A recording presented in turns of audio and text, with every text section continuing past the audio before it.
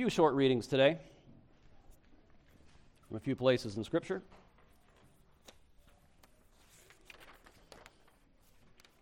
Let's begin with Genesis chapter 2. Thus the heavens and the earth were finished, and all the host of them.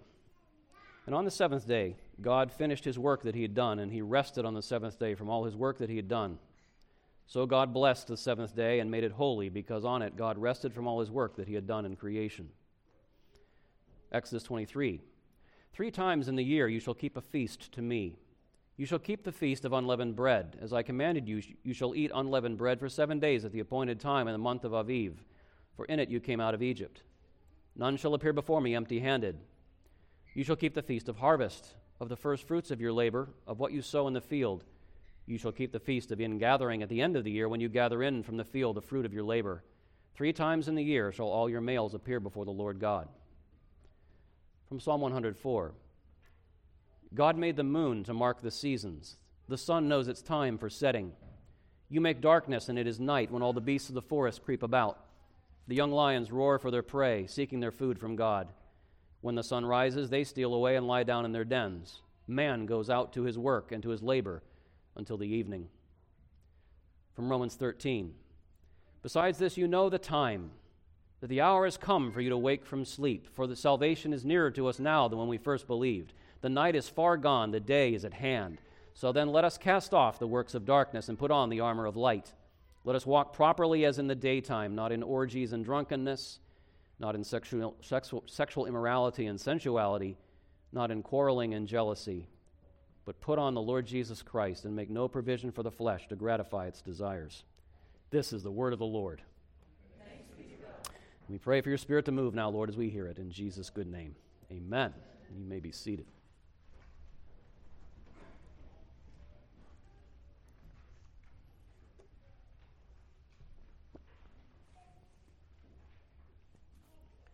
One of the blessings of being in a pastoral ministry for almost 20 years is you get to watch a lot of life unfold. I've gotten to see, going on 20 years of certainly many of your lives, and it's just very interesting to watch, and you really notice the change, especially with the younger. I mean, I've watched many of us go from, 15, 20 years ago, kind of middle-aged to, the kind of graying into the deep wisdom part of life, but you really see the change in young ones. I mean, I'm ministering now. There are like people that were little ones, little people, when I started ministering, and now they are marrying or, have children. People that were teenagers when I started ministering, I've gotten to watch, they're now well into midlife. Just a lot of life has happened. So I've gotten to see sort of a bunch of the movie, not just, kind of a snapshot. And that gives me some confidence in this particular series we're working through to say to those of you at Trinity who are younger now, so I don't know if I'll be here in 20 years from today, but looking at you guys who are young right now, having watched what I've seen over the course of my ministry so far, life will not be what you think it will be. It will not be what you think it will be. You look at your future right now and you have some ideas about it, I suppose. It will not be what you think it will be. There will be changes, there will be things that come upon you literally cannot begin to imagine right now. Things that will be absolutely wonderful, things that will be extremely challenging, but it will not be what you think. And I can also say, having gotten to watch, my own life and the lives of others now for a bit, you are not who you think you are. You probably have some idea of, who you are. You're not who you think you are. Some of you will discover that you are a lot stronger than you think you are. Some of you are going to find in the next 20 years you are a lot weaker than you think you are. Some of you will find that you have more wisdom than you thought. Some of you are going to find you're a lot stupider than you thought. But you're not who you think you are. Life will bring storms that will show you, I'm just not who I thought I was. But there are certain things in your life, whatever exact form these take for you, these things will be constant because they're just basic features of our humanity. To be human is to encounter these things in some form or another. I've called these pieces from the game board of human life. The game may play out in a lot of different ways, but the pieces are there. And I've picked 12 of them for what that's worth. And what I'm hoping to do in this series is to take these 12 pieces of our humanity, and I just want to listen together to what our Father says about these pieces, to His Word about the pieces. And then having heard the Word of our Lord, I want to turn then to the world and think about how do we play these pieces in the world for our good, for our neighbor's good, and for the glory of God. And we've come to the fourth piece on the game board today. We've talked about the ear, the heart, and the table, and now I want to talk about the calendar, that thing that hangs on your wall or that shows up on your phone or your computer, and its very close cousin, the clock. I want to talk about time. And I want today to begin with the story of time. Time has a very interesting story. There's a social story and there's a scientific story of time, and I wanted to start with the social story for a minute. If I ask you, what day is it? Most of you are probably thinking, well, Pastor, in case you haven't noticed, you are wearing a robe, we are assembled for worship, and you are preaching, so I'm pretty sure it's Sunday. And it's true. And what you do is you immediately jump to this thing that we call the week. And it makes, the week is obvious to us. I mean, today is Sunday, and everyone knows what Sunday is, right? That's, it's Sunday. And so you have this weekly cycle, and to us, this is just by now entirely obvious. If someone said, I don't know what Sunday is, you would think, wow, you are really not, you don't get out much. But what if I were to say, well, I'm not so much interested in what day it is. I actually want to know what the date is. What's the date? And some of you would probably immediately say, well, I think it's February 13th. So you kind of move from that weekly cycle, and you've jumped out now to the monthly cycle, this weird lunar thing we do of roughly 31 days, and there are 12 months in what we call our year, and so now you've told me where we are in the kind of monthly and yearly calendar. But if I said, no, I actually want to know the exact date, like kind of give me the whole thing, and you're like, okay, so it is February 13th, 2022, and interestingly now we've got the whole date. Somehow in identifying not just the day and the month, but the year, now you've kind of helped me figure out where we really are in time. Where we truly are in the big march of world time. We are in the year 2022. And again, this somehow feels obvious to us. I mean, it would not feel obvious to you, though if you think about our culture, this would actually make an enormous amount of sense if I said to you, no, you've got it all wrong. The actual date that matters is that this is the 17,154th day of the life of Ben Miller. That's what really matters. That's the date that matters to me, because it's my story I care about. I couldn't care less about where we are in the grand march of world time. This is my particular day of my life, and that's the date. But you realize we've gotten very used to calendars and clocks being standardized, where it's not just Ben Miller time or Ben Miller date. It's kind of this standardized thing, and it's very hard for us now to imagine life before our calendars and our clocks became standardized. But this is actually a somewhat recent invention. Because up until about the year 311, what we call BC, before Christ, or BCE, as the non-religious describe it, before the Common Era, until about 311 years before Christ, clocks and calendars were actually based pretty much entirely on local things. They were often based on changes in nature. The sun is overhead. That's what time it is.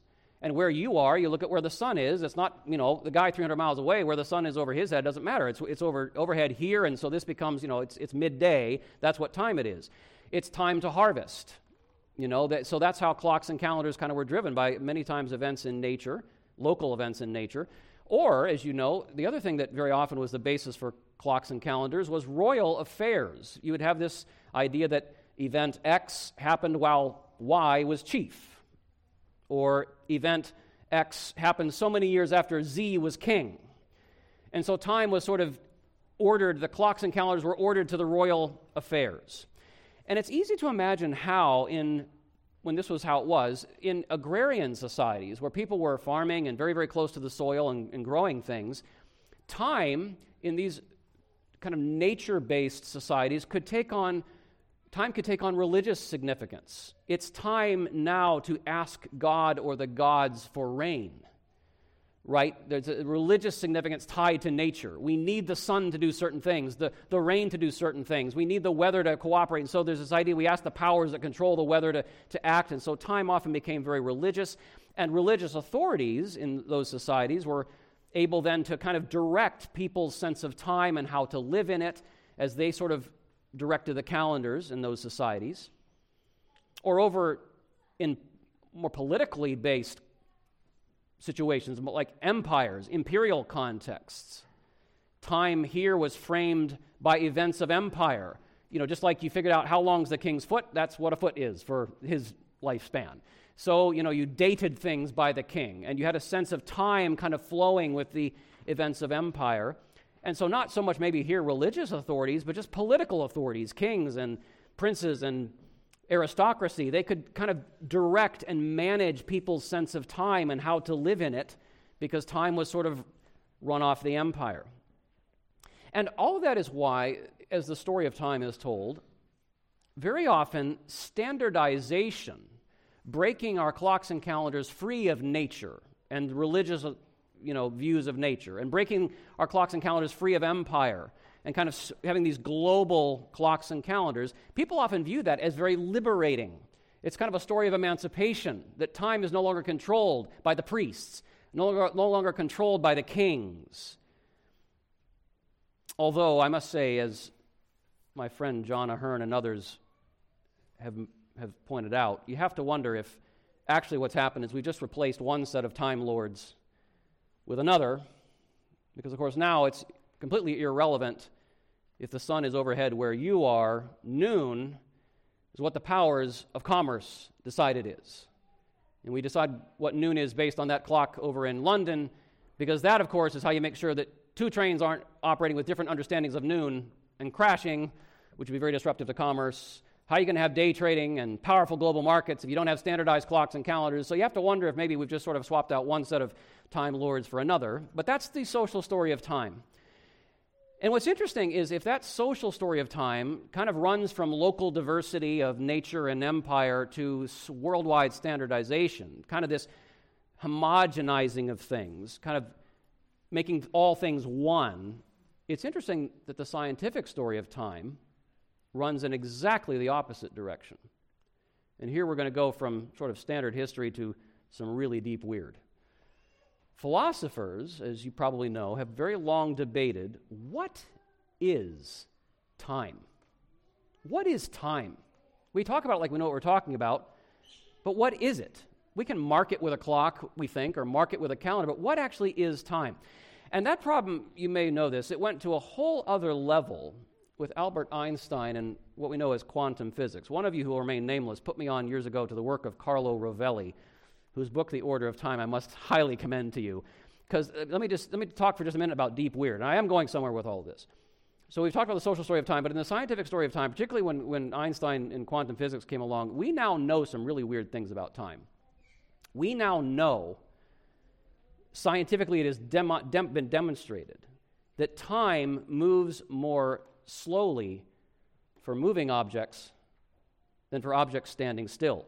If you take a clock and do this really fast, and you have a clock sitting still, time will slow down on the moving clock, and they will not show the same time when you bring them back together. It is actually the case you are growing older if you're standing still, because more time is elapsing when you're standing still, because time has sped up. Now, this is so minuscule, the differences in ordinary life, that you don't actually feel it. But it's actually true that you are aging faster if you're standing still. We also know, scientifically it's been proven, that time moves more slowly the closer you are to the ground. So that actually, though it may not feel it, your head is older than your feet, because your head is aging faster because time is moving faster the farther away from the earth you get. Now, what gets really crazy about all of that, what we call the relativity of time, that also means, however much it may not seem this way, that none of us in this room is in exactly the same now. What you are seeing right now and what you are hearing right now from me, what right now for you are seeing and hearing is actually a few nanoseconds in my past. So what you are seeing and hearing, we don't notice this because nanoseconds are imperceptible, but you are actually seeing and hearing something that is a few nanoseconds in my past. And what I'm experiencing right now, as I speak and relate with you, is actually a few nanoseconds into your future. That's actually scientifically demonstrable, which in this room doesn't feel like very much at all. But if you begin to stretch this out to large distances, let's suppose I have a friend, Carlo Rovelli points this out, suppose I had a friend on the tiny little planet Proxima b. It's 4 light years away. Let's suppose I could look through a telescope right now, and I could see what my friend on Proxima b is doing. What I'm actually seeing through that telescope is what my friend was doing on Proxima b 4 years ago, in the past. And that means that my now, what I'm experiencing right now as I look through the telescope, is actually 4 years in his future. So the reality is there is no such thing as time. There are multiplicities of times. God has ordered the cosmos in such a way that none of us is living in exactly the same now. None of us is actually sharing precisely the same time, because past and present and future are all actually relative, and you can do whatever sort of weirdness you want to do with all of that. It's got philosophers staying awake at night, but it brings us back to this question, then what exactly is this thing we call time? And what I'd like to suggest to you as we are coming to these scriptures is a little thesis based on the social story of time and the scientific story of time. When we talk about time, we are talking about something that's really happening, and we are talking about our thinking about what's really happening, because what is happening as we talk about time, what is actually happening, the thing we're actually talking about that is truly happening, whether we think about this or not, is change. When we talk about time, we're talking about something that's really happening, and that thing is change. Time is just a way of talking about the fact that everything is ceaselessly changing. Change is a constant. Nothing that we know does not change. And when we talk about time, we're just talking in part about that. But we're also talking about how we think about change. Because for human beings, the Bible tells us, we're unique in this among God's earthly creatures. God, the Bible says, has put eternity in our hearts. So we're experiencing the changes under the sun, but we're experiencing change as those who have eternity, kind of timelessness, put in our hearts by God. So what that means is that even as you and I are experiencing change, like your world has changed even since the service started.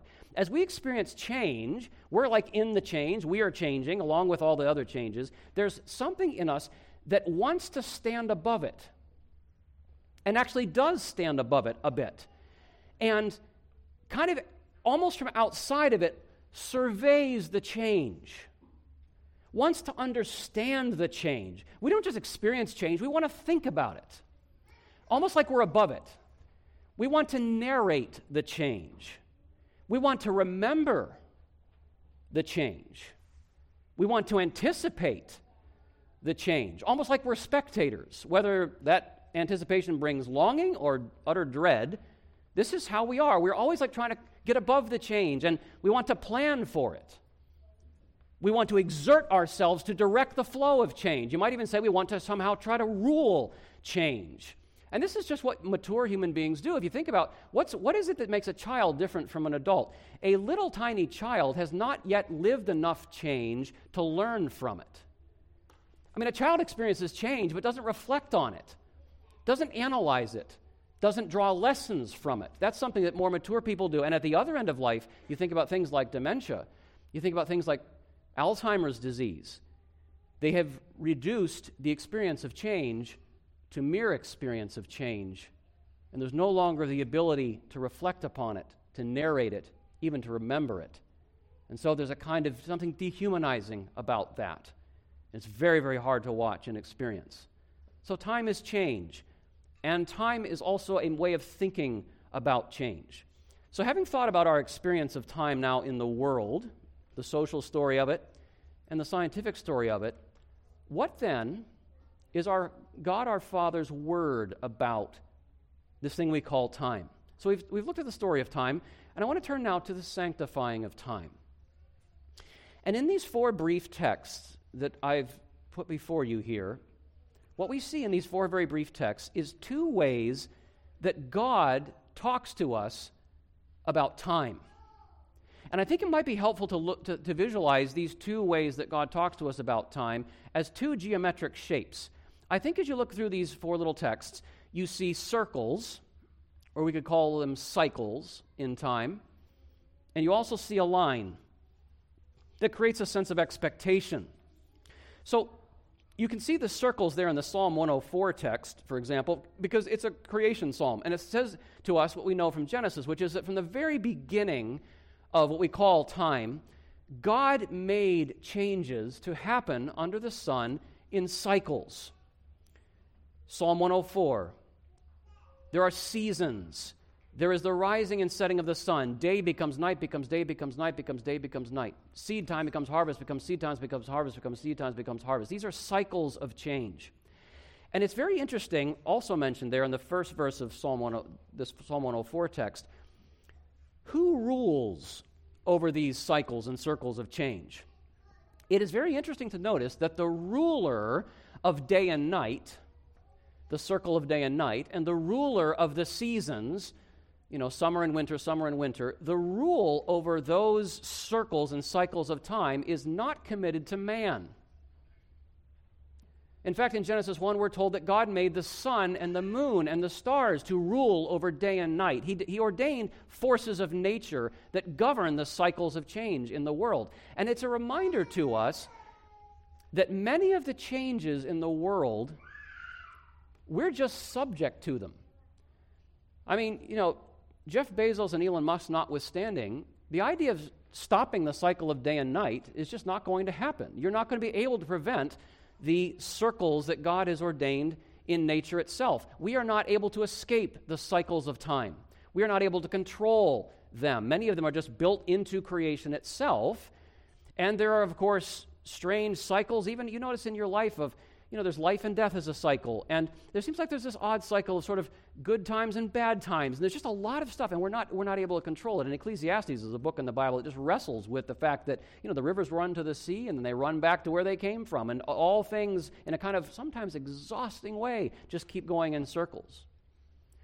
But you don't even get out of the creation week before there's also a line. So there are the circles of time, but there's also this line.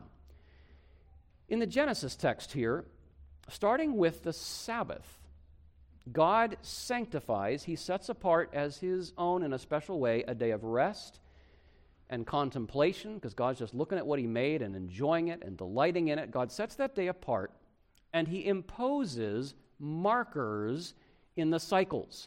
So there's 1, 2, 3, 4, 5, 6 Sabbath, 1, 2, 3, 4, 5, 6 Sabbath, and God has imposed a marker in that cycle. He made the moon to mark the seasons. The sun knows the time for its setting. And so God has put markers in the cycles, but there's more. Because while time, after the Sabbath is sanctified, even though time continues to move in cycles, 1, 2, 3, 4, 5, 6, 7, 1, 2, 3, 4, 5, 6, 7, it's also clear now that time is moving toward the seventh. Because it isn't just 7, it is the 7th in a sequence. The first, second, third, fourth, fifth, sixth, 7th. There's a kind of destination to time. And that is actually astonishingly significant as God talks to us about time. Because if all we had was the circles, that'd be one thing. But God is telling us in this movement toward a day, movement toward Sabbath, this kind of end point towards which time is moving on a line, it tells us, beloved, that you and I today and throughout history, we are not just living in a spatial world full of changing things. The world of space is the world of things, and the things in the world of space are constantly changing. We are living in that world of space where things are always changing, but we are also living in a storied world that is full of God's presence in the story and his purposes in the story. There's the line. The Sabbath is a ritual that God put right there in the creation week that lifts our hearts above the changes in the world of spatial things, lifts our hearts to the fact that there is eternity at work in time. God is here, and God has a plan. I'm drawing this from Abraham Joshua Heschel's just brilliant work on the Sabbath, and a little chapter called The Architecture of Time. Listen to what he says. He says, the meaning of the Sabbath is to celebrate time rather than space. 6 days a week we live under the tyranny of things of space. On the Sabbath, we try to become attuned to holiness in time. It's a day on which we are called upon to share in what is eternal in time, to turn from the results of creation to the mystery of creation, from the world of creation to the creation of the world. It's such a powerful thing. That's the point of the line, to draw our hearts up to God who is working in all of this. And you can see that Sabbath line in Exodus 23, it's later developed in Israel's feasts, many of which are in the 7th month. Or there's 7-day feasts. They're just kind of the Sabbath enlarged. And it's interesting, these feasts, they're still tied to the cycles of nature. You know, there's planting and harvest, sort of feasts. But they are also feasts that pay attention to the story, the line of God's covenant with his people, unleavened bread in Aviv, because that's when God brought you out of Egypt. So they're kind of, the feasts pay attention to the cycles of nature, but they also are telling the story of the line, the mighty works of God in time. And what are they doing as they cycle through Israel's year? They are teaching Israel what every human heart deep down, even if you don't know or worship God at all, deep in our hearts there's this hunger to know this, that all of this change in the world, every good thing, you're tempted to clutch it because it's going to change. You ever find yourself wondering what bad things might come, or if you have good things, if they'll be taken away? And our hearts, as the world changes, this change can be so bewildering. It can be so overwhelming, but these feasts were teaching Israel that all of that change, it is ordered and it is orchestrated not by us and not by the lights of heaven, not by the forces of nature. All that change, it is ordered and orchestrated by the maker of heaven and earth, by the eternal purpose of the living God.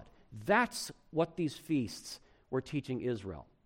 And it is because the cycles of time are God's, and the line through time is God's. That is why we, as human beings, we're not just swept along by the changes that happen in time. We, because God has a plan for time, God has a line and a story in time amid the changes, we then also, made in his image, can story our time.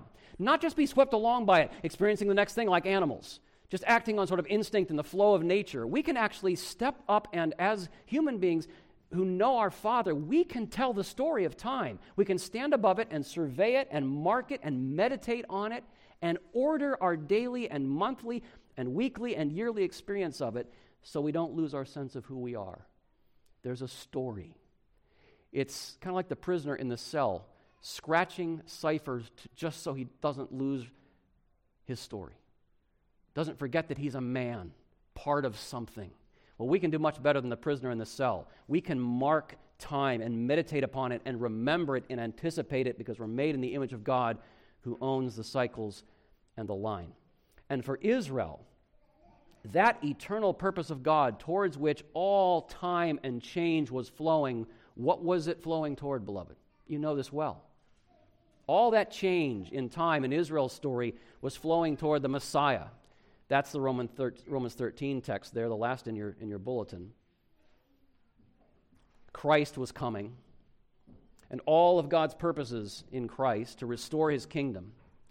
And for you and I sitting here in 2022, yes, Anno Domini, the year of our Lord, 2022, now, of course, 2,000 years ago, that inbreaking of the great Sabbath, the great rest, the great salvation, the great kingdom of God, that has broken into time. And all time and change, now that watershed has been crossed, all time and change is now flowing out of that watershed, that turning of the ages to the ends of the earth, to the ends of our life. And that's what Romans 13 says. You know the time. The hour has come. Dawn has come. Daytime is here. God has filled time with eternity. God has walked among men. God has taken Adam's curse upon himself, And he's put away the old world of sin and death that we could now call nighttime by comparison. The daytime is here, and the world is filling with light as the sunrise from on high is filling the earth with his beauty and glory. And you, Paul says, are children of that light. So live accordingly. There are just things that don't belong in the daytime. The orgies, the drunkenness, the sexual immorality and sensuality, the quarreling and jealousy, these are nighttime activities. The day is here. Walk as children of light. I want to offer a few exhortations, especially to those of you who are young, about your clocks and calendars. One thing I want to really encourage you up front, and the younger you are, the more I think you probably really need to just ponder this. Number one, re-rhythm your life. Re-rhythm your life. We are not living in a society anymore that is connected to the natural world. Psalm 104 says man goes out into nature to his work. We don't now. We live, by and large, in human-built boxes, staring at human-built machines. That is pretty much ordinary life for us now. It's unusual to break out of that. And I don't know if we can appreciate how that has separated us from the rhythms that God built into nature. It is possible now to live without day or night, to live without seed time and harvest, to be completely abstracted from all of that. Michael Sarkassis has made the observation that the human-built world was not built for humans. Let me say that again. The human-built world was not built for humans. God built a world for humans. But the human-built world is not necessarily built for humans. And the more we build, sometimes the worse it gets for humans. And one of the things that we have built is a world in which we now have pretty much a total absence of daily, weekly, monthly, yearly seasons. We don't have seasons. And what is interesting as I listen to people talk about their lives, the lack of daily seasons, that day runs into night, runs into day, runs into night. I mean, eventually you have to sleep, but, you just kind of do that so you can get on with, weekly. People don't keep Sabbath.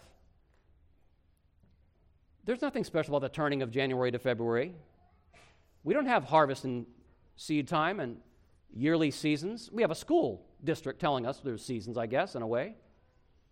But this is part of why our lives often feel kind of uninteresting.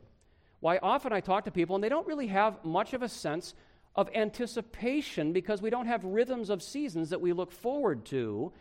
Our lives can have a certain kind of grinding sameness to them because we don't have the seasons and rhythms that God designed for us. And it's kind of like music. If I said, I've got a song for you, and it goes like this, I just sang one note at the same volume for like 20 minutes, there would come a point when you would say, Pastor Miller, you are talented, but that is exhausting. But life has become often like that. One note at one volume, we are always on, and it creates a kind of boredom that then what do we do to fix the boredom? We turn to hyperstimulation, which ironically just feeds the boredom. And we're just sort of always on.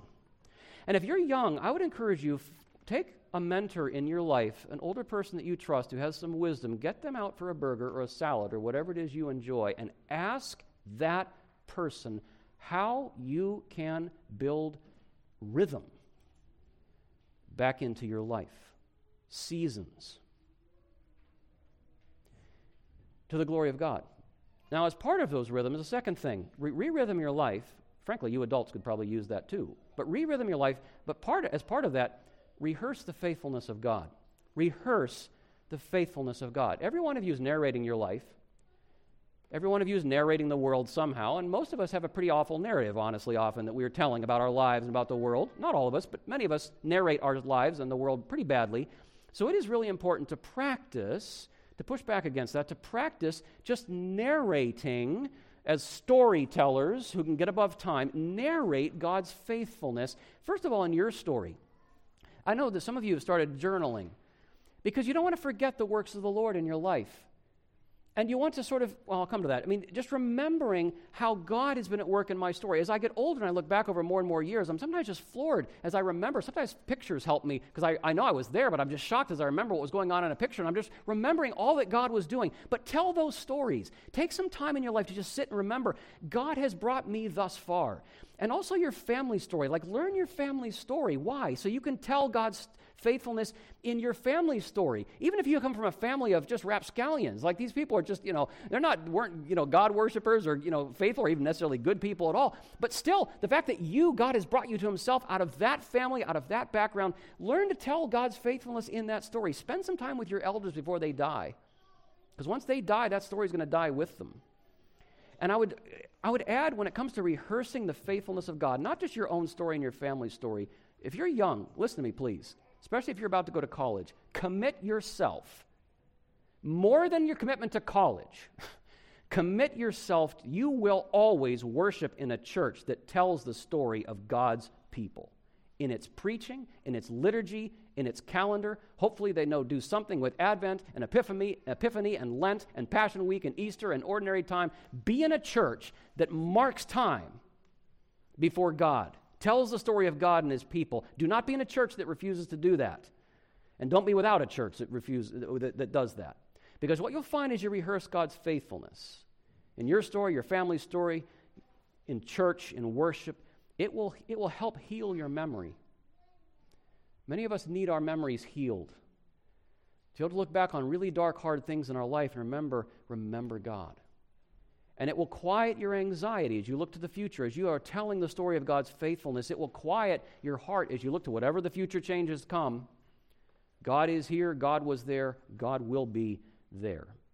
And finally, re-rhythm your life, rehearse the faithfulness of God. Thirdly, and oh so importantly, my dear young saints and all of you, redeem the next moment of your time. If there was ever a generation in which God's people need to buy back time from slavery. That's what redemption is.